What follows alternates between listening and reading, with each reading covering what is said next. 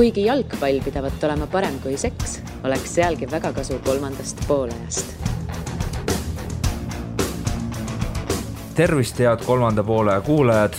Õhtuleht on siin, kolmas poolaeg on siin, MM on siin, 15 mängupäeva on läbi, täna siis esimene puhkepaus reedel 29. juunil ning kohe algamas play-offid, 8-finaalid, seejärel juba oluliselt tähtsamad mängud. Nii et paras hetk vaadata, mis siin alagrupis toimus ning siis mõelda, mis hakkab 16 parema hulgas juhtuma. Minu nimi on Siim Kera, olen Õhtulehest, minu kõrval Karl Juhkami, samuti Õhtulehest. Ahoi! Ja vist esimest korda selline trio kolmandas poolajas, et Karl Juhkami paremal käel on siis omakorda Henri Rull. Minule MM-i puhkepäevad ei meeldi. Ajakirja basketball toimetaja tuli siia jalgpallist rääkima ja tegelikult just nimelik on MM-i ajal. Ma mäletan juba väiksena, et sa vaatasid iga päev see 3 mängu ära, siis tuli juba see voor, kus on ainult 2 mängu, väiksem pettumus juba. No see tähendab siis 4 korraga, aga 2 näed. Ja siis tulid need puhkepausid, mis on nagu, mis ma nüüd oma eluga teen. Et kui inimesed meid nüüd siin reede õhtupoolikul näiteks kuulavad, siis kas teil on mõni soovitus, mida teha oma eluga, kui jalgpalli MM ei ole? No kindlasti reede õhtul vaadata Eesti korvpallikoondise mängu Suurbritanniaga, mis 21.30 Glasgow's pihta hakkab, aga laiuslastusega puhkepäevaks vahepeal on seda ikka vaja, kuigi oled arvinud sellise jalgpallipeoga, aga ega see üks päev siis tuure nagu eriti maha ei võta ja pluss on ikkagist vaja mõelda natukene ka mängijatele, et enamikel on ju pikk klubihooaeg Euroopas, kus mängitakse siis seda sügis-kevadhooaega on selja taga, et ei saa need niimoodi ka piitsutada nüüd. No ekstreemsetel spordisõpradel tõesti korvpalli näol on väljund olemas, teistele soovitan, olge üks päev selle suve jooksul nüüd sotsiaalsed, minge välja, tehke suhelge sõpradega, nüüd on see võimalus, et pärast ronite jälle koopasse tagasi ja saate rahulikult jalgpalli edasi vaadata. Vaatan, Inglismaa meedias oli ka mingi sarnane artikkel ja see oli siis illustreeritud FIFA 18 pildiga, nii et see on ka võib-olla see mäng on nii surnud, et seda ei tasu enam mängida. Tuleb 19 vaadata, selge. Just. Palju põnevaid mänge oli meil alagrupi voorus, aga kui ma nüüd vaatasin neid edasipääseid, siis ma ei tea, minu jaoks isiklikult tundusid seal suhteliselt igavad, et neid tegelikult üllatusi nii palju ei olnudki, et sellist asja, et Costa Rica võiks veerandfinaali minna nagu 2014 väga ei märkagi ja tegelikult ju ainult üks selline suurem põrus, neist kõige suurem Saksamaa, Aasia tiime 1, play-offis Aafrika tiime 0. Kurb 0, kollaste kaartide 0. Me oleme siin Juhkamiga ka vist vestelnud, me oleme nagu veidi selles osas ühel nõul, et meile meeldivad need kummalised võistkonnad ja nad võiks hästi mängida, aga ei mängi. Kuidas sulle see 8-finaali pilt nagu üldiselt tundub, Henri? No põhimõtteliselt tundub tõesti, et said need, kes saama pidid, välja arvatud Saksamaa, kelle suur pooldajaga mina olen. Aga kui siin näiteks aafriklastest on isegi ka mul kahju, et mäletan enne MM-i sisuliselt iga Aafrika satsi juhtmängija või nii meedias käis välja, et jah, et me tunneme, et oleme nüüd valmis suurtemateks asjadeks, et see Senegali 2002. aasta veerandfinaali jõudmine, selle vähemalt kordamine ei ole nagu midagi utoopilist. Reaalsus oli siis selline, et kõik on pärast alagrupi vooru väljas ja näiteks Nigeeria puhul, ma mäletan väga hästi, Victor Moses ühes intervjuus seda ütles, et ta on täitsa elevuses nende kotkaste pärast, et on võimalik kaugele jõuda, aga see jalgpall, mida nad mängisid, et ega seal mingit silmailuasut ei olnud, et see teine poolega Islandi vastu oli kena, aga sellega asi ju enam-vähem ka piirdus. Senegal on ka minu arust selline võistkond, et kui vaatad nimesid, kus nad mängivad, kuhu kuuluvad, mis klubidesse siis, et väga selline soliidne koosseis ja teeks nii mõnelegi, ütleme, kas Euroopa Setseli just silmad ette, aga vähemalt võrdsel pulgal, aga see mäng on ikka täitsa robustne, et enam-vähem ainult kiiruse peale nagu mõeldakse, et sellega siis üle mängida, aga nagu kus sellist virtuoosust ei ole. No anname Senegalile veits aue, vähemalt nad olid eile ainukene meeskond alagrupis, kes nagu võita tahtis vähemalt, et kõik ülejäänud 3 meeskonda. See oli kummaline alagrupp siin viimases voorus, mida ilmestas väga hästi see Jaapan-Poola mängu lõpp, mis see Jaapan tegi viimase 7 minutiga 118 söötu, aga kõik olid oma poolel. Kui sa pärast mängu neid heatmappe vaatasid, siis see oli ilusad kaared joonistunud kahele poole väljakut. See see oli üks naljakamaid asju, mida MM-il nähtud. Selle MM-i kindlasti üks naljakam. Aga no väike shoutout siis ka näiteks Marokko, kes tegelikult ju mängis head mänguga, ometi ja ju said oma 1 punkti kätte, aga selles mõttes ongi kahju, et on nii mõnigi meeskond, kes oma alagrupis kas tõesti parimat mängu näitas, aga kindlasti edasipääsu väärilist mängu näiteks kas või Peruu, siis kes ei saanud edasi, et kui selle Peruu alagrupi peale mõelda, et Taani läks, okei, elame üle, Taani oli samas päris kohutav, aga see, mismoodi Prantsusmaa 2 võitu kogus on selles mõttes ka täielik müstika, et mina arust impotentne meeskond, ma võin julgelt öelda seda, mul vahet ei ole, kas ma saan nende mänge kajastada või mitte. ei, ma arvan, tuleb kiri Prantsusmaa jalgpalliliidust, Henri Rull on bännitud, nii et Stade Marseille hüvasti, Henri. et kui ma eksi, siis Prantsusmaa vist lõi alagrupi turniiril 3 väravat, millest üks tuli penaltist, üks oli selline, kus üks oli oma värav, teine oli selline, kus Pogba vastu pall lihtsalt löödi ja see pall kuidagi niimoodi kaarega põrkas. Et ma arvan, et MM-ide ajaloos, ma ei ole kõiki MM-i mänge alates 1930 vaadanud, aga ei ole nagu kohutavamat edasipääsejat. Jah, just, et see on täitsa nagu kummaline, et mismoodi niimoodi läks ja sellepärast ongi nagu Peruus kahju, et õnnestus endal küll nende kõiki 3 mängu näha ja ütleme selle põhjal, mismoodi nad mängisid, et siis oleksid tõesti emma kummaks Prantsusmaa või Taani asemel, mina jätaks isegi Prantsusmaa asemel, sest see on kohutav võistkond. Oleks Peru edasipääsu vääring küll. Mina olen ka raiunud seda lauset juba siin toimetuses mingi nädal aega, et Peru on kõige paremat mängu meeskond kogu maailma meistriks. No tegelikult, olgem ausalt, ei oleks ju nagu utoopiline, aga oleks, mis iganes. Et selles mõttes on natukene kahju näha, et need suured ikkagist edasi said.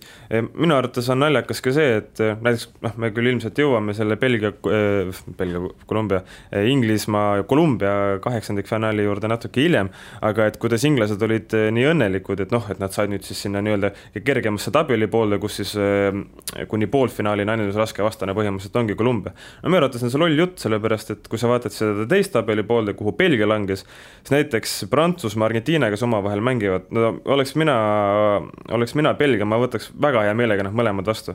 Sest vahet ei ole, et tegemist on väga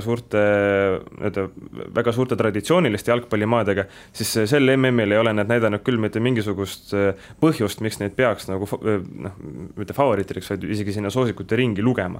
Et see lugemine toimub ainult sellepärast, et seal on lihtsalt jällegist mingi Manchester Unitedid ja sellised mingi ajalooline grandioossus on taga. No just, aga see ei tähenda seda ju, et siis peaks olema automaatselt ka soosikute ringis, et samamoodi võiks siis öelda, et Uruguay on võitnud rohkem MM-e kui nii mõnigi riik, aga ometigi siis Uruguay'd nendest riikidest pannakse nagu allapoole selles favoriitide nii-öelda pingerjas ja seegi siis puhtalt sellepärast, et seal vaadatakse, et seal on ainult Cavani ja Suarez ja siis on mingisugused Uruguay liiga mõttetud vennikesed, tegelikult ju ei ole niimoodi.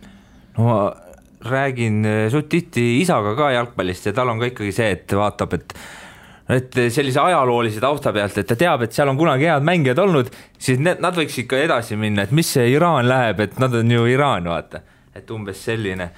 Aga ma arvan, et MM-il annab väga palju vürtsi, kui on nagu rohkem sellised asju, et need suuremad välja jäävad ja eriti nagu õigustatud on see ju sel juhul, kui siis need väiksemad riigid ka nagu reaalselt väärivad seda, täpselt nagu siis ka Peruu puhul oli, isegi natuke julgeks öelda ka Marokko puhul äkki, et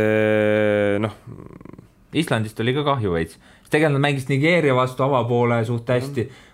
Lihtsalt ei löönud ära oma võimalusi, nad oleks mõlemas mängus võinud. Siuke nii ja naa, ütleme Islandist mängupildilt on nüüd nii domineerivad ja selles suhtes ei olnud, need on lihtsalt see mingi südamelähedane Island, see efekt on kahju, vaata. See oli selles mõttes vahva grupp, et Horvaatia 3-3, üks vähestest riikidest, kes sellega hakkama sai, aga kes ka vääris seda täielikult. Siis Argentiina, kes oli mingisugune kooslus seal platsil, kus 11 meest jooksid, siis Nigeeria minu arvates oli natuke sarnane Senegalil, et jällegist on nagu täitsa korralikud satsid meestel taga, aga ei ole sellist loovust või tehnilisust ei olnud nii palju, siis Island on lihtsalt selline, kellel on oma kindel mänguvoonis, mida nad üritavad saavutada. Seekord sellega hästi ei läinud, aga üldjuhul võib ikka öelda, et isegi see MM-ile jõudmine oli juba Islandi jalgpalli jaoks, ma arvan, täpselt sama, mis veerandfinaali võit Inglismaale, et selline fantastiline saavutus nii ehk . Kõigepealt üks märkus, Henri, et ütlesid, tähendab ikkagi eeltöö on tegemata, kui pole kõiki mänge näinud aastast 1930. Ei ole kõva jällegi öeldagi, vaata tegelikult. Ma ei tea, kust neid mänge leiaks huvitav. Ei tea, vähemalt ma olen lugenud sellise suurepärase jalgpalliraamatu läbi nagu Inverting the Pyramid, mida ma soovitan kõikidele, keda jalgpalli ajalugu ja ka näiteks taktikad nagu vähegi huvitavad, et see on fantastiline raamat, kus saab ülipalju suurepäraseid teadmisi, mida üldjuhul elus mitte kunagi vaja ei ole, aga vähemalt mõnikord saad hiilata nendega. Taktikalauda on lihtsam seetõttu jälgida ka või? Ei, ma arvan, taktikalauda on sellepärast lihtsam jälgida, et kui jalgpallist nagu aru saad, kui ma olen vist mingi 5-aastaselt saadik nagu ahminud seda nagu õhku, lugenud hästi palju selle kohta, siis ikka nagu mingisugune vilumus juba tekib, eks ju, et ma saan aru, et kui mängijad omavahel söödavad, et siis sellel on ka nagu mingi mõte, mitte lihtsalt, et tahavad aega rääsata või midagi. Kui Jaapani ei mängi just. Just, et aga võib-olla ma ei tea, ma ei ole isegi mõelnud. Kindlasti ta mingil määral aitab. Saad uusi mõtteid äkki või midagi sellist, et mida mängu vaadates jälgida konkreetsemalt äkki. No enne kui me läheme nende 8-finaali paaride juurde, eile ka Karliga õhtul toimetuses arutasime, et võib-olla peaks MM-il ka kasutama seda Euroopa siis klubisarjadest tuntud skeemi, et kõik sellised play-off paarid loositakse just enne. Et see struktuur on omas mõttes äge, et sa tead juba enne MM-i, kuidas asjad võivad minna, aga ka kui siin enne seda Inglismaa-Belgia mängu nii palju neid jutte, et kuidas peab mängima ja tegelikult ikka tahaks võib-olla kaotada ja bla bla bla, no mängijad ei ütle, aga meedia kirjutab, eks ju. Et selles mõttes selline, ma ei tea, üllatusmoment veel pinget juurde MM-il, et see võiks päris äge olla. Mina nägin ka seda sama ideed hommikul bussiga tööle sõites Twitterist ja vajutasin kohe südamekes ära sellele, et minu arust oleks väga vahva idee, kuigi seal tõstatati sellest teemalõimes ka selline väärt teema, et aga mis saab fännidest, et kui ütleme, sul on... Kuhu reisida ja... Jah, ja kui ütleme, et kui FIFA siis paneb ju, enne MM-i algus paneb ju kõik piletid müüki mängudele, et siis see võib olla küll tõeline tohu või pohu, ehk siis seal kuidagi see fännide peale mõeldes oleks vaja natukene selline fännisõbralikum süsteem leida, aga põhimõtteliselt minu arust on väga normaalne idee.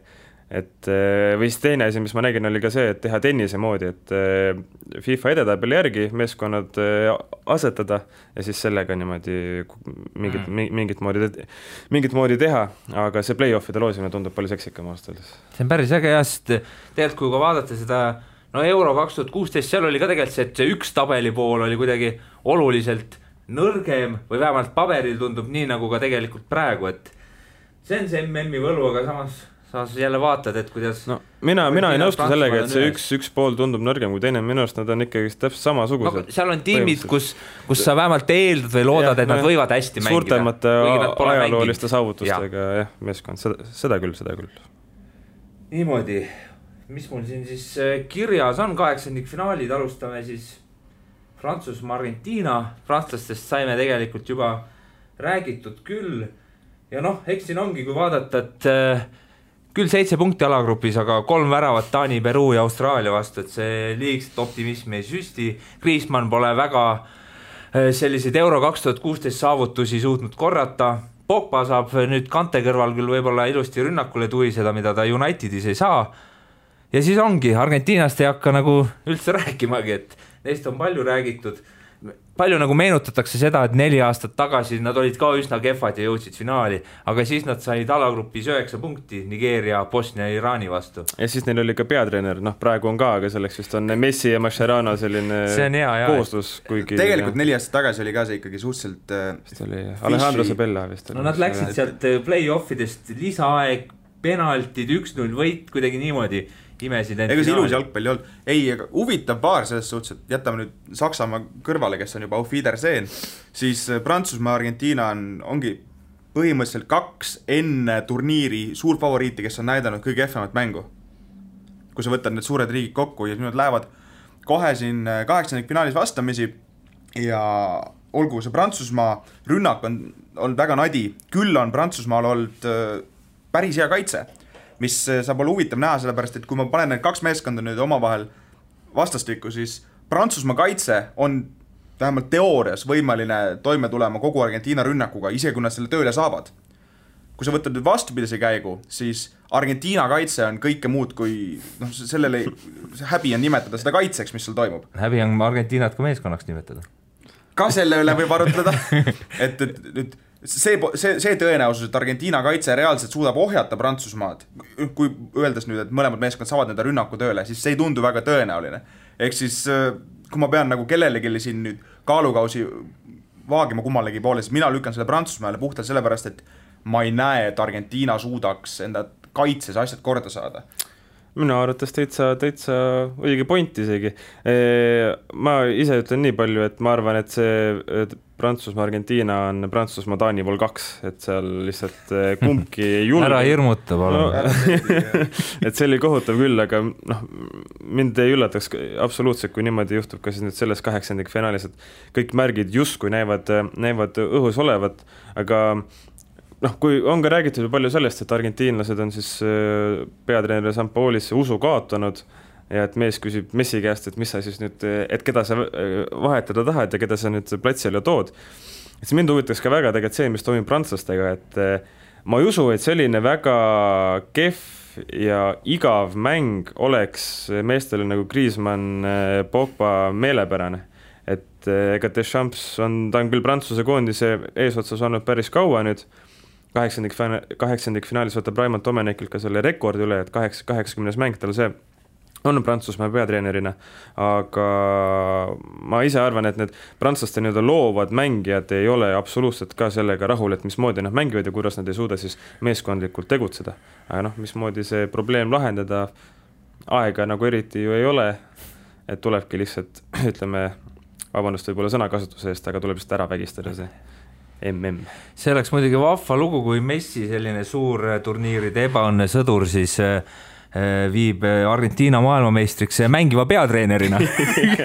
Seda poleks küll enne MM-i suutnud ette nagu arvata, et see oleks nagu eriti kõva vaata. Legendi staatus garanteeritud veel. Reaalselt on see küll, et MM-finaali Argentiina võib jõuda, aga siis lisaajal või penaltitega kaotatakse ja Messi ütleb 3. korda, et nüüd lõpetab koondise karjääri ära ja järgmisel Copa America on tagasi. See tundub tõenäoliselt. Aga huvitav paar sellest suhtes, et väga palju räägitakse see superstaaride vastasseisust jälle, et Leo Messi versus Paul Pogba. Kui nüüd Argentiina viimast alagrupi mängu vaadata Nigeeria vastu, siis seal ju tegelikult nii-öelda võtmemängijad või seda tähtsust mängis tegelikult Ever Banega, kes lülitati sinna keskväljale ja tänu millele nagu ikka Nigeeria oli, et paneme ühe mehe rohkem Messit katme ja kõike, Banegal tekkis see ruum, et see mäng reaalselt üles ehitada ja sealt hakkas kogu see triangel, mis rünnakule läks reaalselt toimima, mitte ei olnud see, et kas Messi peab liiga alla tulema palli võtma või ta jääb ette ja siis pall ei jõua temani, et nad leidsid nagu mingisuguse alternatiivi sellele käigule, et aga mis me teeme, kui pall ei ole Messi käes, mis just kui on mingi positiivsusmärk, kui sa tahad olla Argentiina toetaja. Jah, selles mõttes Ever Banega on ükskord ma mäletan vist pärast Meisseti liigat mingit faasi sai siin ka räägitud, Kaarel Tell vist oli partneriks ja siis vist, ma mäletan vist sõna-sõnalt äkki ütlesingi niimoodi, et Banega ainus oskus on söötmine, et ta ei jaksa joosta, ta ei oska eriti lüüa, aga sööta oskab ta filigraanselt ja seda oli ka näha.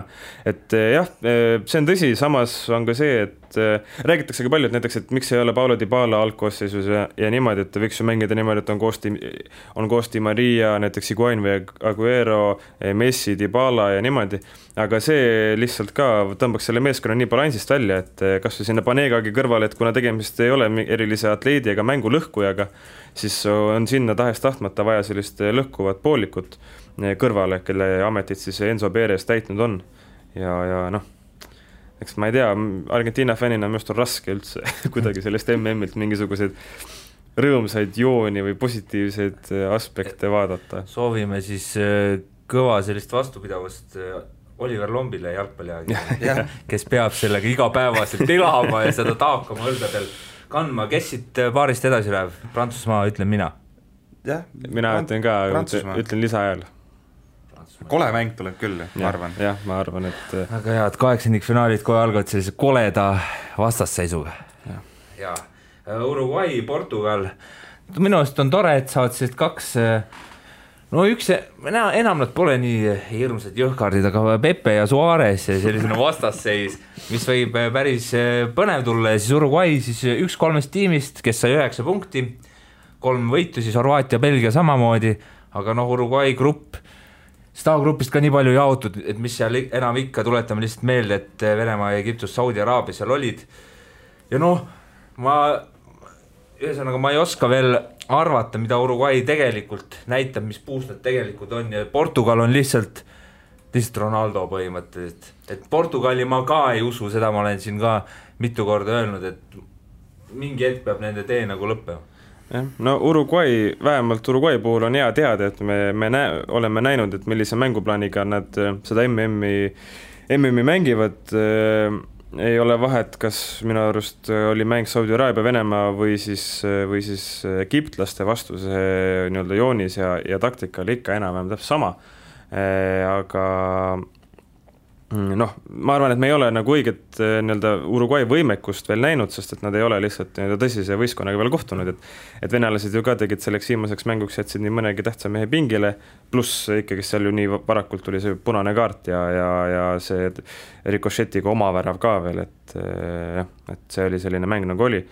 Portugal, no selles mõttes jällegi sarnased võistkonnad natukene, et mõlemad on, ma ütleks, kaitsest lähtuvalt mängivad, aga mitte siis kaitsvad meeskonnad nii-öelda, et Uruguayl viimases mängus venemaalaste vastu, eks nad selle rombiga seal keskväljal mängisid, mis oli vist nende kahe esimese alagrupi mänguga võrreldes muudatus jah, aga ma mõtlen, et see nii-öelda see mängustiil, see oli ikkagist samasugune kui nagu et see formatsiooniks, eks ju, üks meeskond võib mängu ajal 10 erinevat ka mängida, aga ma arvan, et selles mõttes see tuleb üsna sarnane mäng sellele Prantsusmaa-Argentiinale, et mingit suurt ilusat otsida ei ole ja jällegist on väga tõenäoline, et see läheb lisaajale ja siis sealt juba vaatame, mis toimub. Just jutt on selline, et laupäeval vist pole üldse mõtet jalgpalli vaadata.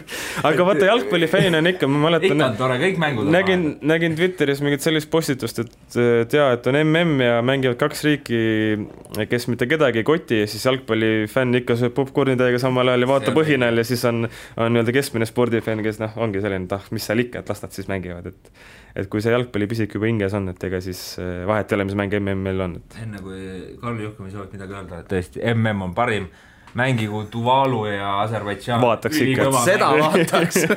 No see oleks muidugi legendaarne mäng.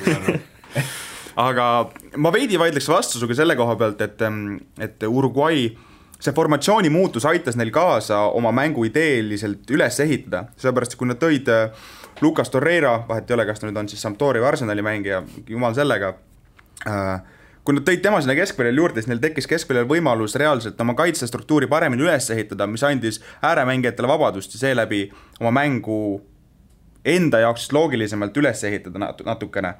Et tõsi, need vastased, Saudi Araabia, Egiptus, Venemaa, alati saab vastu öelda, et need ei ole ju mingid testid, et raskusaste vastastel on 0, aga veidi nagu paremini, sest esimese 2 mängu nad ei näidanud kõige paremat mängu ja see punane kaart küll andis ka Venemaa mängule selle pitseri, aga selle väikse muudatusega ikkagi saadi enda mäng loogilist radapidi üles ehitada, et see Uruguay näiteks, kes praegu mängib, minu jaoks on ilusam näiteks kui see, kes 8 aastat tagasi jõudis poolfinaali Diego Forlani vedamisel. No sul on hea mälu, et sa sellist Uruguay'd mäletad, mina ei mäleta. No ma fännasin need siis, see oli äge teekond, mis Ott Järvele vist alati 2010 MM vist oli see, kui Diego Forlan sai MVP tiitli käkki ja siis Ott Järvele alati räägib, et kuidas ta panustas sellele umbes 10 eurot või midagi ja sai sealt, koefitsient oli vist 10 või rohkemgi veel, et sai sealt hästi palju raha tagasi. Jaa, aga see Uruguay-Portugali mängus on 2 huvitavat duelli ja mõlemad toimuvad siis mõlema meeskond karistusalas. Üks on siis Ronaldo versus Uruguay kaitsjad, kelleks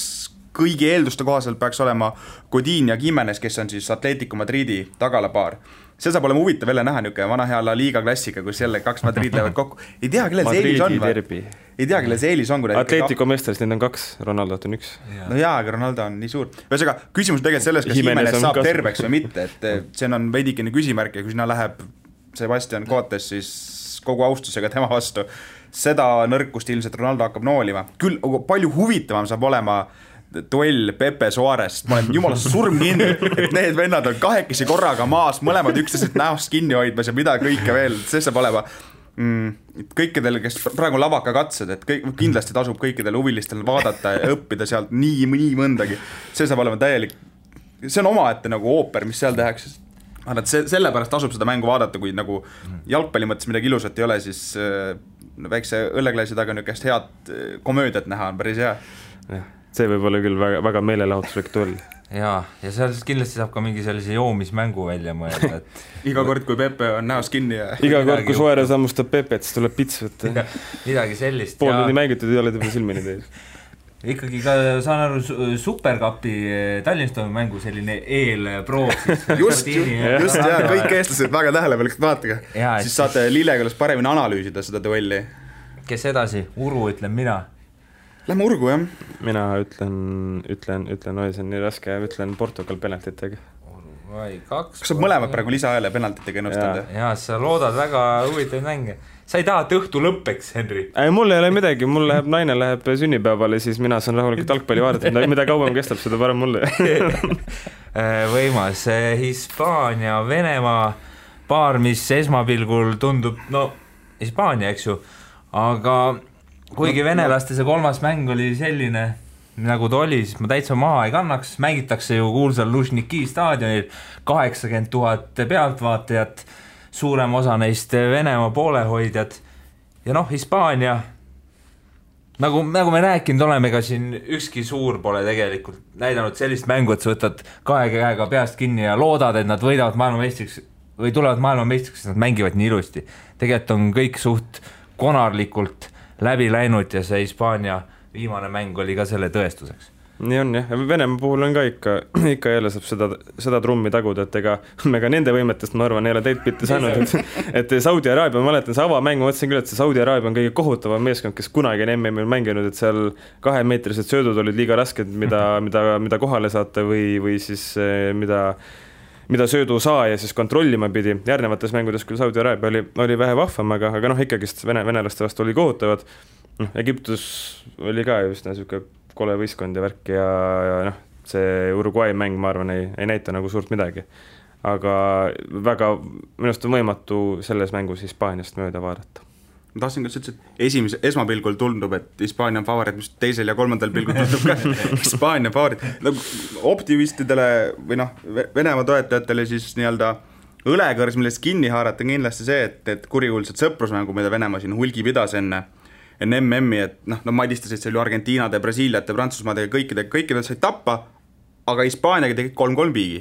Ma arvan, Fernando Herro on teinud oma järelmid sellest mängust, vaadanud järgi. Aga ega Venemaa kodus kuulus klišee, kaotada pole midagi.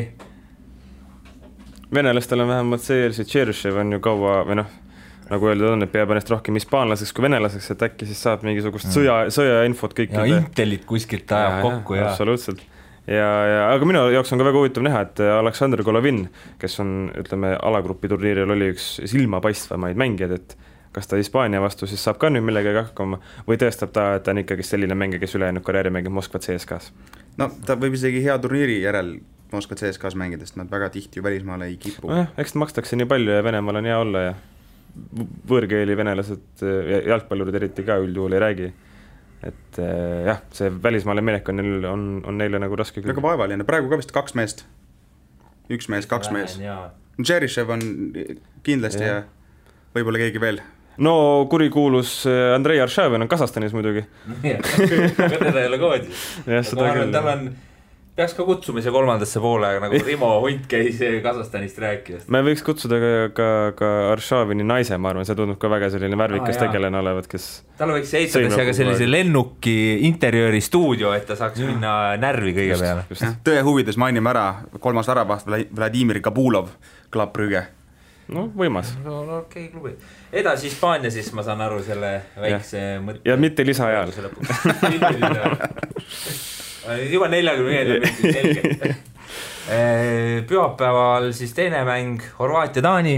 Horvaatia, nagu arvata oli, mängivad hästi, aga eks neile veidi sobivad ka sellised tiimid, kus nad ikkagi või tähendab tiimid, kes proovivad ise rünnata ja siis Horvaatia saab ilusti vastu tulla, Taani hakkab ilmselt kaitses rohkem istuma, et see võib siis Horvaatide elu natuke keerulisemaks teha, aga talenti ja mängijaid peaks olema ja mina arvan küll, et Horvaatia võib üsna kaugele minna siit ja tegelikult Euro 2016 ka näitas, et kaotasid nad ju vist Portugalile seal. Jah, penaltitega. Jaa, et sealt ka tegelikult ju mängisid paremini kui siis lõpuks võitnud portugaalased. Mina julges ka alla kirjutada väitel, et see on lõpuks ometi üle 20 aasta jälle Horvaatia turniir, just, et Davor Šukerit küll ei ole, aga särgid on endiselt sama ilusad. Ja kui rääkida sellest, et taanlased asuvad ilmselt kaitsesse, siis võib nii olla, ilmselt ka nii on, aga ma arvan, et Horvaatidel on tegelikult ka suurepärased relvad selle nii-öelda kaitses istuva Taani auti löömiseks, et kui mõelda, et on vaja tsenderduse kasti panna, no paneme, siis Mandžukic on seal, Ante Rebic ja Ivan Perisic on samuti füüsiliselt väga võimsad mängijad. On vaja mingisuguseid, ütleme, kellameistri täpsusega sööte panna, siis on selleks olemas keskel 2 mees, kes võivad neid silmad kinni jagada. Et ma arvan küll, et Horvaatial on igasugused relvad olemas, et lõpuks siis selle ma ei tea, kas kuldne generatsioon on ilmselt palju öeldud, aga ikkagi ühe oma viimaste kümnendite parema generatsiooniga lõpuks ka kuhugi jõuda siis, sellepärast, et eelnevad suurturniirid on neil ka ikkagi, vist isegi Brasiilias ju mängisid üsna kenasti, aga vist ikka pärast alagrupi langesid kohe välja, et jah, alagrupis et nad ei ole veel jõudnud nii-öelda suurele rennile end tõestada koondisena, aga see, ma arvan, praegune MM on nagu parim koht selleks üldse. No Peru langes välja, nüüd ma olen vaja järgmist koondist, aga alati mul meeldib neid outsidereid või nii-öelda nõrgemaid meeskondi, naljaks on muidugi öelda Horvaatia kohta nõrk, sest tegelikult see mäng, mis näitavad, on kohati filigraanne ja nagu see nali alati on, et kui mängivad Real ja Barcelona, siis keskväljal on 3 Horvaatia, täiesti müstiline. Et mina rõkkan nüüd täiesti hingest Horvaatiale kaasa ja Taani vastu, tunnistama, Taani on tegelikult meeskond, keda ma olen kõige vähem selle MM-il üldse vaadanud. Põhjusega? Täpselt. Ega see tore, et nad 92 tegid ilus, et praegu see ei ole nii. Neil olemas. Praegu ei ole nii ilus. Horvaatial ei ole midagi veel, vaata. Tõsi, 3. koht 98 on ju. Nüüd siis... Aga see ei ole 92 EM-kuld. Jah, et... See vahe nagu on. Nüüd tasub siis... Nad on selline head, ühe korra nad alagrupist edasi saanud, siis tulid kohe pronksile, nüüd siis teist korda. Rull mainis ka head nime, Ante Rebic muidugi. See Horvaatia mäng oli ikka super, kus ta seal jõhkralt kuradi tallas inimeste peal ja siis lükkas kehaga ära. Mul oli tegin ühe Altura otsa ja siis sattusin seda mängu koos Markus Jürgensoniga vaatama ja siis ta oli ka, et no pagan, kus see vend välja on tulnud. Saksamaa Bundesliigast. Nitti seal võib-olla äärekaitsesse on natuke edagi, aga see oli ikkagi väga võimas mees. Absoluutselt jah, et kes siis saab ise kollase kaardise sellepärast, et astub kellelegi peale, aga siis astutakse talle 5 korda peale, aga lõpuks paneb ikka üle puusa paneb kotti, et selline, ja ta tundub, üldse ka see Horvaatide nagu eeslinn, eeskätt siis Rebic ja Perisic, tunduvad ka sellise vankumatu enesekindlusega mehed olevat, et kes ei löö nagu mitte millegi eest risti ja mina usun, et see on selles mõttes, mina ütleks, et see on sarnane Hispaania-Venemaale, et 45. minutiks on selgelt Horvaatias, et veerandfinaali läheb. No, mina ei usu üldse Taanisse ka. Mitte. Ei ole seda Põhjamaa vaimu mees. Siis ootab meid ees Brasiilia, Mehhiko. Mehhiklastel siis tegelikult juba selline rahvuslik mure ju, nad on 6 korda järjest MM-il langenud 8. finaalis, nüüd siis 7. kord. Ega väga palju halvemat vastast ei saa tulla kui Brasiilia, et seda rida lõpetada.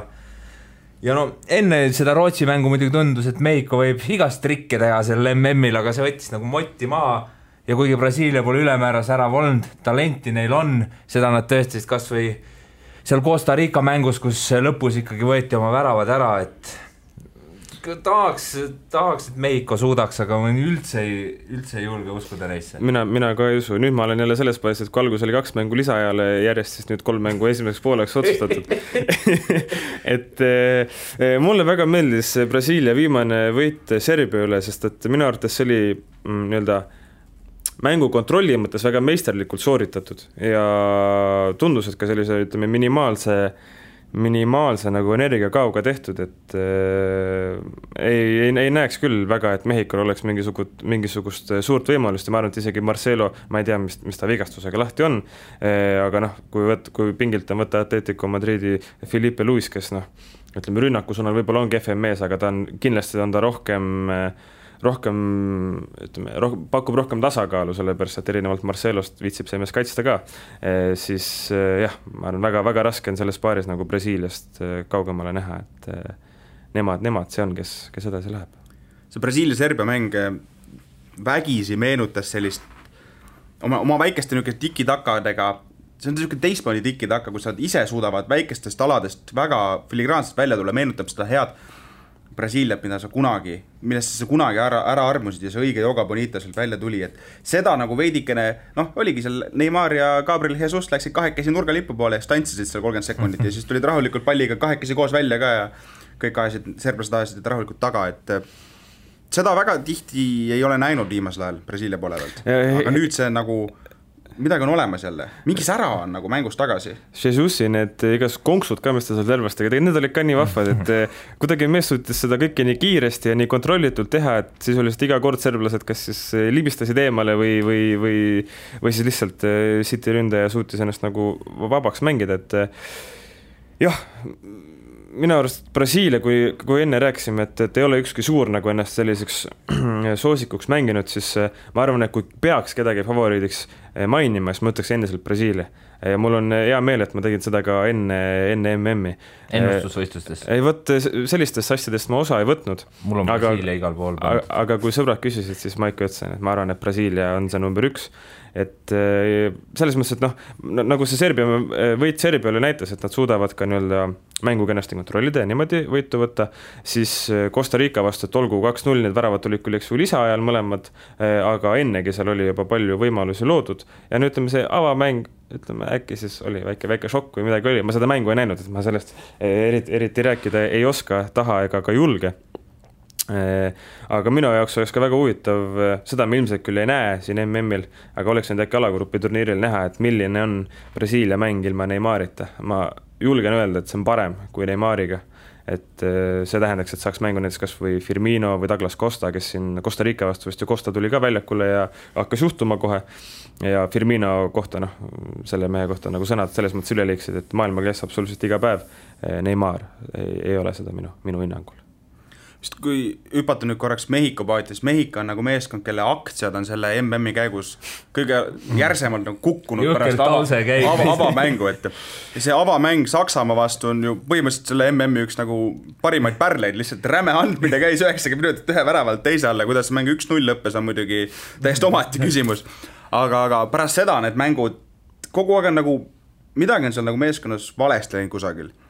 Tõsi, võib-olla oligi lihtsalt, et Saksamaa vastu neil oli see võimalus mingi tekitada oma kiireid rünnakuid, nii-öelda avastada neid auke seal kaitseliinis, et sakslastel ei ole kaitseid, nii et nagu ma mõtlengi, aga see Brasiilia kaitse nüüd ka on seda nüüd praegu testitud väga hästi, ei ole, et see võib-olla siis tuleb niisugune huvitav, atraktiivne ründav jalgpall, kus tuleb see vana hea Brasiilia mentaliteet, et vahet pole palju teie lööme, meie lööme rohkem, et kui ma pean nagu valima, kas see mäng lõpeb 0-0 või 3-3, siis ma olen seal 3-3 paadis kohe kindlasti. Selles mõttes ma arvan, et kui näiteks võrrelda Brasiilia või Saksamaa kaitseliini, siis mina kindlasti annaks plusspunkti brasiilastele, sellepärast et juba mängu jooniselt ei ole ju niimoodi, et mõlemad äärekaitsed jooksevad nii kõrgele üles kui võimalik, nagu sakslaste puhul oli, ja mis jätab põhimõtteliselt ainult 2 keskkaitset ja võib-olla siis ühe pooliku jätab ka sinna taha. Et siis ütleme, ma arvan, isegi Eesti võib-olla ühe võimaluse nagu suudaks tekitada, et Brasiilia... Ära ikka oli? Ei, seda muidugi mitte. Et Senjov saab oksaga käia, siis läheb pekki. Aga et Brasiilia seda on nagu selles mõttes, ma arvan, jällegi tasakaalukamad. Pluss erinevalt Saksamaast on neil ka selline kaitsev poolkaitse olemas. Casemiro, kes omas ampluaas on ikkagist, maailma parim on võib-olla palju öeldud, aga võib-olla ei ole ka. Et ikkagist ma arvan, et nemad kaitses on parema kui sakslased, et mehhiklastel on kindlasti Brasiilia vastu raskem oma seda vasturünnakut ja trumpi ära kasutada. Mehiklaste kohta võib-olla selline õhtulehelik mõte veel, et võib-olla neil hakkab lihtsalt hääbuma see MM-i eelse peo mõju, kui nad siis seal villas koos tütarlastega hullasid, et see võib-olla endast sellise hea motivatsiooni boosti, mis nüüd on langenud, et võib-olla treenerite seltskond. Enne seda mängu äkki siis tehakse üks väike lõbureis kuhugi Venemaa asutusse jälle. Ma arvan, neid on seal palju. Kes seda teab? Edasi Brasiilia. jah, 45 minutiga. Võiks natuke allapoole minna, mingi 7 minutiga mäng tehtud, siin ei ole midagi ei ole vaadata. Edasi ootab siis selline paar, kus on nagu tore, et üks neist jõuab veerandfinaali, see on Rootsi-Šveits. Mis jah, mõtlesin, kui see paar selleks sai, mõtlesin, üks neist jõuab veerandfinaali.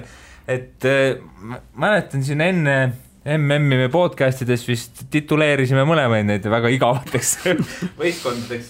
Rootslased päris hästi mänginud, pole üldse nii igavad kui karta võis.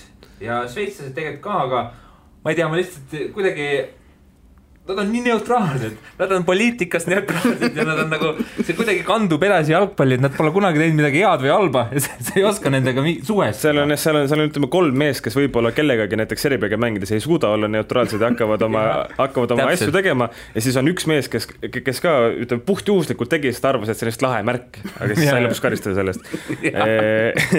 Et jah, üsna selline vaniljamaiguline mäng, ütleks mina, et samas see, mismoodi rootslased mehiklasi klohmisid, oli aastas päris muljetavaldav. Aga Šveits nagu ei ole ka erilist muljet jätnud tegelikult. Ei ole jah, samas ongi FIFA 6 riik ja me alati siin räägime, et on ka ja ei ole ka. Samas grupist tulid edasi, ikka on ka. No see FIFA edetabel on ka selline, on ka ja ei ole ka. On jah. Ei ole ka. Et šveitslaste puhul kindlasti natuke pärsib mängu see, et 2 põhikaitsjat on kaartidega väljas, aga ma ei tea. Rootsi veerandfinaalis oleks kuulim. Mõlemad veerandfinaalis oleks kuulid, aga on jah ja ei ole ka, täpselt võta üks ja viska teist, ma mitte mingite eelistustega südamesoojust ei lähe kummagi poole. Ma julgeks öelda, et edasise turniiri osas oleks parem, kui Rootsi saab edasi, sellepärast, et ma usun, et nemad on võimelised rohkem umbkaitsesse tõmbuma kui Šveits ja sellega valmistama rohkem peavalu võistkondadele. Aga see on umbes nende ainus väärtus. Küll huvitav on see, et nüüd Rootsi sai jalagrupist edasi ja kõik on vinge, siis Zlatan ikka võtab sõna vaata, et minu aegne Rootsi oli parem, sinu aegne Rootsi on MM-ile. Ja nüüd kui jõuavad siis... Ütleme, selle lõvi mööre võiks natuke madalamalt või natukene vähem häälekamalt kõlada, et teeni oma seal pensioniliigas miljonid edasi ja siis ära rohkem sõna võtta. Põhimõtteliselt. Käi oma Jimmy Kimmelites ja räägi seal, kui lahe on LA-s olla, et saad ikka see Rootsi parim jalgpallur. Ei ole, lihtsalt ei ole. No jaa, aga rääkides MLS-ist ja LA-st, mul nii kahju Wayne Rooney'st, kes peab Washingtoni minema lihtsalt. ei saa New Yorki ega LA-sse ega... Ilmselt USA üks igavamaid linnu. No õnneks seal New York pole nii kaugel. Ja Boston vist, Chicago vist on ka üsna... Chicago on üsna kaugel, aga New York sinna... Äkki tal on mingi leping, et nagu peab nädalas 2 korda trennis käima ülenda ja siis... Aga samas tal vist oli see, et tal oli vist 2 aastat ja $13 miljonit aasta kohta äkki. Igades väga suured summad, nii ehk näe. Seal ongi suured summad. Mina võin Washingtonis selle raha eest elada küll. Ütleme, et kui DC United otsib endale uut vasak äärt, tõstan käe üles, ütlen, et võite tulla, et kui pakute mulle 13 milli aastas lööte lauale, siis ma tulen.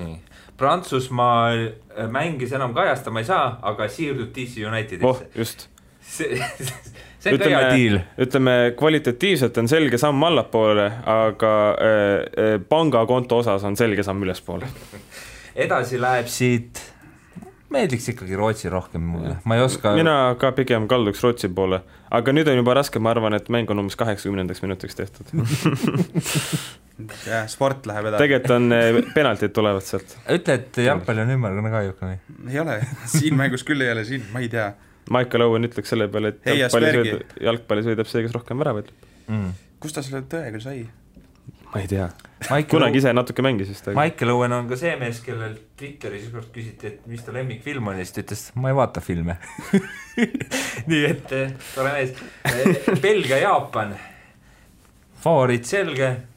Jaapan südit mänginud, aga kollaste kaartidega said 8. finaali. No tegelikult said küll sellepärast, et Kolumbia sai 3. minutil üldse punase kaardi seal avamängus, et ilmselt nad muidu poleks seda mängu võitnud. Punane penalt, sealt tuli juba edu sisse. No lükkasite Senegali välja, Aafrikat ei ole, Aasia on. Ja lihtsalt sellepärast ma loodan, et nad suudaksid veel midagi teha, aga kui sul on vastas 9 punktiga Belgia, siis läheb väga keeruliseks. Kelle põhimehed on veel puhanud ka, jah. Täpselt. See Jaapani mängu õnnetust demonstreeris natukene see, kui sest Mannetu Poola mängu lõpus pärast mängu küsiti siis peatreenerilt, et aga peatreener ise vabandas pärast mängu, et tema oli see, kes ütles, et jaa, mina soovitasin enda mängijatele selles taktikat, siis küsiti, miks ta mingi, ma ei suutnud midagi muud välja mõelda. Nagu, kui ma seda lugesin ja seda kuulasin, seda lihtsalt nagu, müts maha, et mees on aus, aga nagu, issand jumal küll, kui Mannetu asi ikka edasi sai. Ei, mina arvates on see on pragmatismi võidukäik. Oleks mina Jaapani peatreener olnud, ma oleks samamoodi öelnud. Ma oleks öelnud niimoodi, et mingit moodi pall jõuab väravahi kätte, siis ühe mehe paned väravahi juurde ja väravat viskab talle pea peale ja 7 minutit niimoodi. Sest see on kindlam. Ja ma arvan, et poolakatel oli 1-0 edu käes, aga nemad, neil enne polnud ju rohkem midagi püüda olnud, et eks nad oleks siis ka, ma ei tea, fännidega plaksu löönud või midagi, autogrammi jaganud. Jalgpalliliidu koolitused ootavad rull seal, saad võib-olla selle, kõigepealt vist on see EJLC ja siis lähed sealt järjest üles kuni UEFA Proni ja siis saad hakata näiteks Narva Transi peatreenerina ootan juba ka kutset sinna jalgpallistuudiosse, kus ma taktikalaua ääres saan enne mängu rääkida, et jah, et kui seis on siuke, siis viime viimases 10 minutiks terve võistkonna oma kasti, paneme väravahi ümber seisma ja väravaht viskab. Ja siis ma saan nende nuppudega seal niimoodi mängida. Milline televisioon? Edasi Belgia, ma eeldan. Jah, 45 minutiks. 25. Ja tegelikult 8. finaalid lõpetab selline üsna, ma ütleks maiuspala mäng, millest võiks saada ikkagi selline klassikaline MM-mäng. See on siis Inglismaa, kes küll eile Belgiale kaotas, aga Inglismaa meedia on ikkagi ootused juba päris kõrgeks ajanud, et nüüd tuleb noor koosseis ja siis vastas Kolumbia, kes kui see avamängu 3. minuti punane välja näidata, tegelikult nad näitasid ka siis head mängu Jaapani vastu, on ka ülejäänud kohtumised väga ilusti mänginud ja tõesti hea mulje jätnud.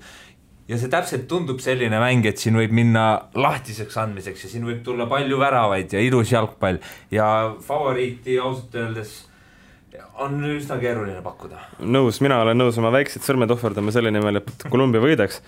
Mõlemad? Jah, mõlemad. Okay. Ütleme, et 1-0 ja 2-0.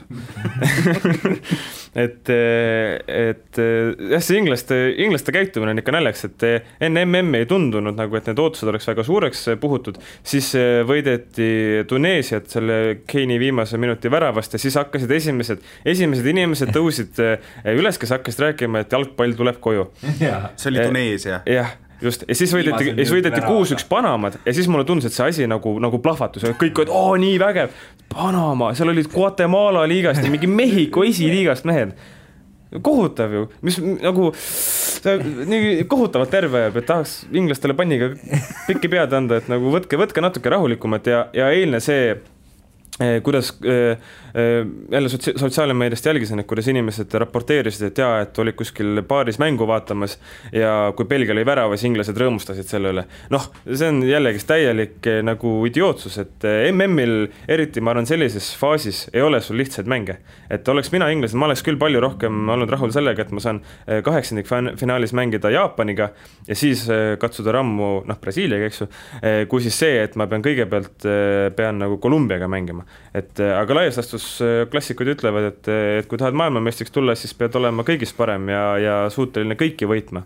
Nii et see, kas sa siis lõpetad, et millisesse sinna tabeli poolde sa langed, mina arvates küll nagu täiesti vähe tähtis. Aga kurb on näha, et inglased väga rõõmustasid siis enda omade meeste kaotus üle. Ja selles mõttes see mäng nagu näitas ka, et ega seal, ütleme, kui algkoosseisu meestega midagi halvasti juhtub, et siis on natukene pupu, et ega suur kedagi võtta ei ole. On päris kurb see, et mehed, tehke nüüd reaalsuskontroll. Te olete võitud Tuneesiat, Panamat ja Belgia B-koondist mängus, mis oli mõttetum kui sõprusmäng. Ja nüüd peate järsku minema Kolumbia vastu. Meenutagem 2 aastat tagasi, kes neil tuli 8. finaalis vastaseks. Mingisugused islandlased. Yes, ülihea loos. Jalgpalli ei tulnud ikka koju. No just 2014 ka, et kui see alagrupis Costa Rica vastas oli, et huvitaval kombel ei läinudki nii kergelt, kui tegelikult oleks võinud minna. Et see ülbus on minu arvates nagu päris košmaarne, et neil ei ole mitte mingit põhjust ju siis olla nii enesekindlad või olla nii õnnelikud, et said nagu nii-öelda kergemasse tabeli poolde, et nad ei ole mitte S-ugi teinud ju viimane 96 EM-il, eks ju, olid poolfinaalis ja pärast seda pole mitte, ma ei taha ropenda, pole mitte S-ugi juhtunud ja vist alates aastast 2006 pole need ju suurturniiridel ühtegi play-off mängu võitnud ka, et ma ei tea, sorry, aga ei ole nagu mitte millegi üle põhjust rõõmustamiseks. Samas Inglismaa on ka väga vabalt selline meeskond, kes, ma ei tea, läbi mis iganes juhtumise võidab Kolumbiat 5-0 näiteks ja siis järgmises riigis saab Rootsilt 0-2 nagu jumala toibalt, et nagu selle meeskonnaga tegelikult on absoluutselt kõik võimalik. Tänamatu töö on olla Inglismaa koondise poolehoidja ikka, eriti viimased 20 aastat, kohutav. Terve elu võib olla üks kohutav asi, kui oled Inglismaa poole, kus just ise inglane ei ole muidugi, siis on see nagu loogiline. Aga jällegi inglaste puhul ma julgen ka öelda, et me ei ole näinud, milleks nad võimelised on, et Tuneesia ja Panama, Tuneesia oli rohkem võistkond, aga ikkagi ka selline siuke semi-normaalne.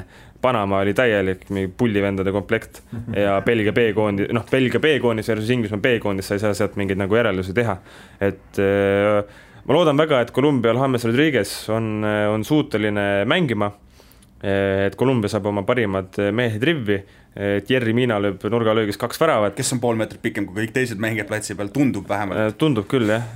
Ja siis oleks elu juba täitsa vahva ja saaks inglased jälle üks kord saaks maa peale toodud.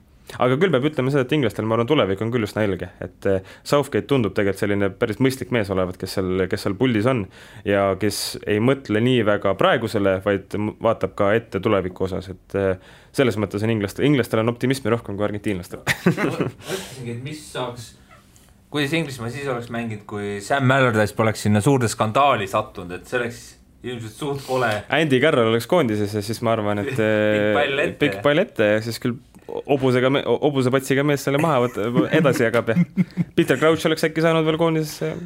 Toredad inglised. Kevin Nolan oleks seda ründaja alus poolkaitset mänginud kindlasti. Vot, edasi siis Kolumbia. Mulle meeldib mina ütleks ka Kolumbia, ma isegi ka nagu, kui mõelda Kolumbia peale, siis see on ka väga tasakaalukas nagu võistkond, kus on igasse liini panna väga, väga heal tasemel mehi. Olgu Miina puhul näiteks klubiks on Barcelona, aga ta vist mingi 5 mängu sai ja võib-olla nüüd saadetakse juba minema. Aga ikkagi keskkaitses selle kõrval on Premier League'is väga korraliku debüüthooja teinud, kas väga korraliku, aga normaalse debüüthooja teinud Davinson Sanchez ja niimoodi, et mehi seal on, sellist suurturniiridel on käidud küll ja küll, 2014 jõuti ju täitsa kenasti kaugele ka isegi enda kohta ja ei ole küll, ma arvan, mingit põhjust, miks inglased peaks siis nüüd tundma, et nad oleks kolumblaste üle favoriidid. Sama kehtib ka vastupidi muidugi, aga jah, kuna ma 2 sõrme ohverdan, siis 2-0 Kolumbiale. 8. finaalid siis läbi arutatud, see tähendab, et meie sellise ennustuse ja juurdluse tulemusena võiksid olla järgmised veerandfinaalpaarid Uruguay, Prantsusmaa, Brasiilia, Belgia, Hispaania, Horvaatia ja ma just pala Rootsi, Kolumbia. Et siit edasi ma arvan, ei hakka enam täna minema, et küll me jõuame uuesti neid asju vaadata. Jätame rullile sõrmed alles. Jaa, kuigi siit tunduks nagu Prantsusmaa, Brasiilia ja võib-olla Horvaatia, Kolumbia poolfinaali. Nad on nii väiksed, niikuinii, nad ükselt lähevad ikka kuidagi ära, ma arvan, et las nad siis. Ja ma vist kunagi olen isegi guugeldanud, et mis kasu neist on nüüd. Ja väikeste varvastega tegelikult sama asi. Need on veel väiksemad, äkki peaks need ka. No sulle jätkub järgmiseks podcast'iks ka midagi. Väga jah. Selline oli siis tänane 3. poolaeg. Aitäh, et olite meiega. Aitäh, Karl, aitäh, Henri. Aitäh kõik 3. poolaja kuulajad, tulihingelised poolehoidjad. Jalgpalli MM jätkub ja loodetavasti jätkub vingelt ja loodetavasti jätkub ka nii, et me ei ennustanud kõike õigesti. Et tuleb ka üllatusi ja siis on kõigil tore meel, välja arvatud siis neil, kes kaotavad. Aga aitäh ja olge mõnusat nägemist. Kuula meid igal neljapäeval Õhtulehest, SoundCloudist või iTunesist ning ära unusta meie podcasti tellimast.